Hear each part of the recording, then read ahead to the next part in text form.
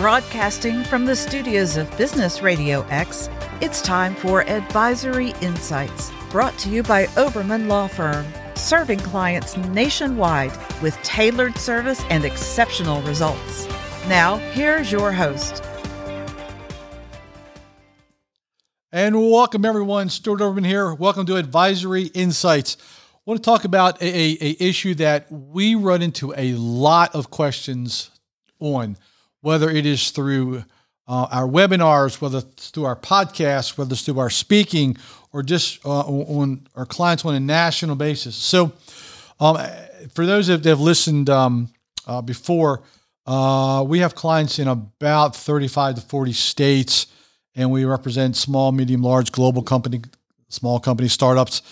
And there's a resounding question of this particular topic, which is regarding pregnancy accommodations. What do I do? How do I handle this? I got a great employee. I want to make sure that I'm doing this right. I respect them. I want to make every accommodation possible, but I don't know what to do. Well, let me give you a little bit of background here and some information. Keep in mind that every situation is different. Every employment situation is different.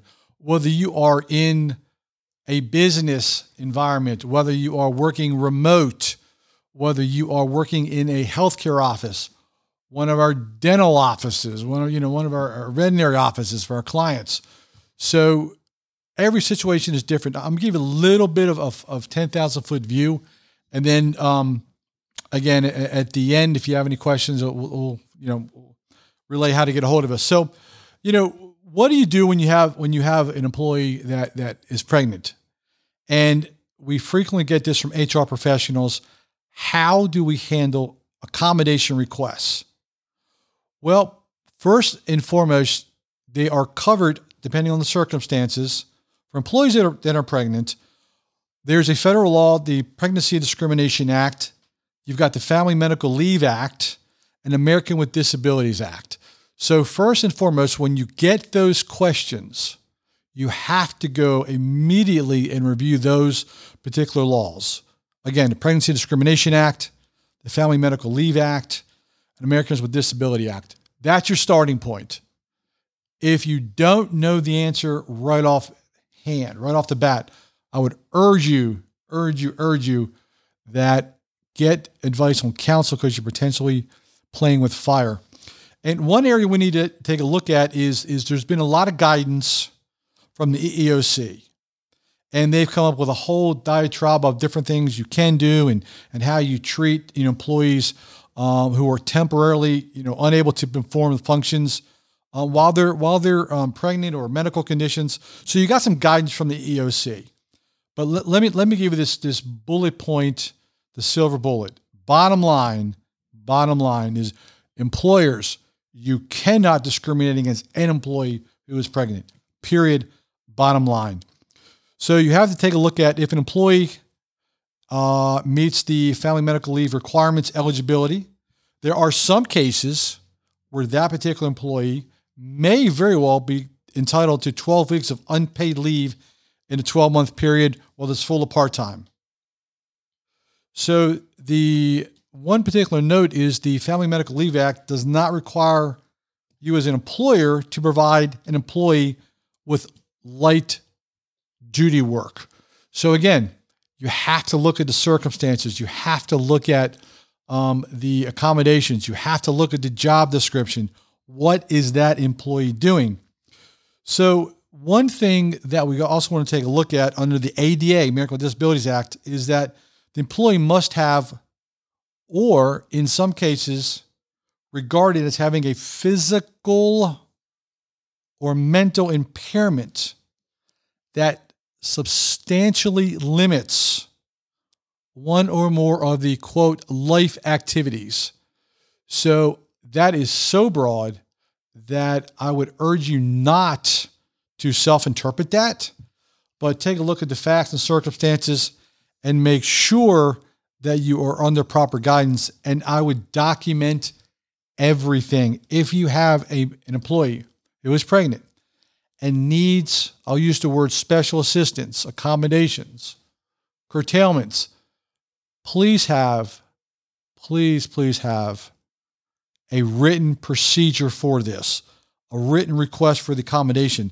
Now, I will tell you that there are some cases, not every employee is going to apply under state and federal local law. So if you say, well, look, I don't have to do anything.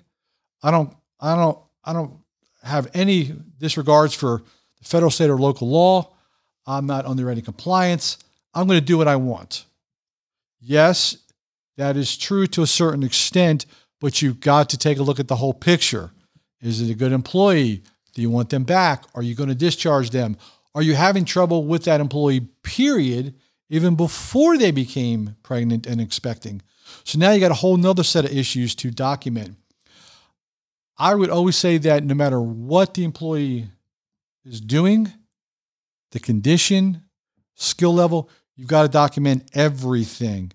So again, it is up if the employee does not fall within the guidelines under state, federal, local law, and he may not.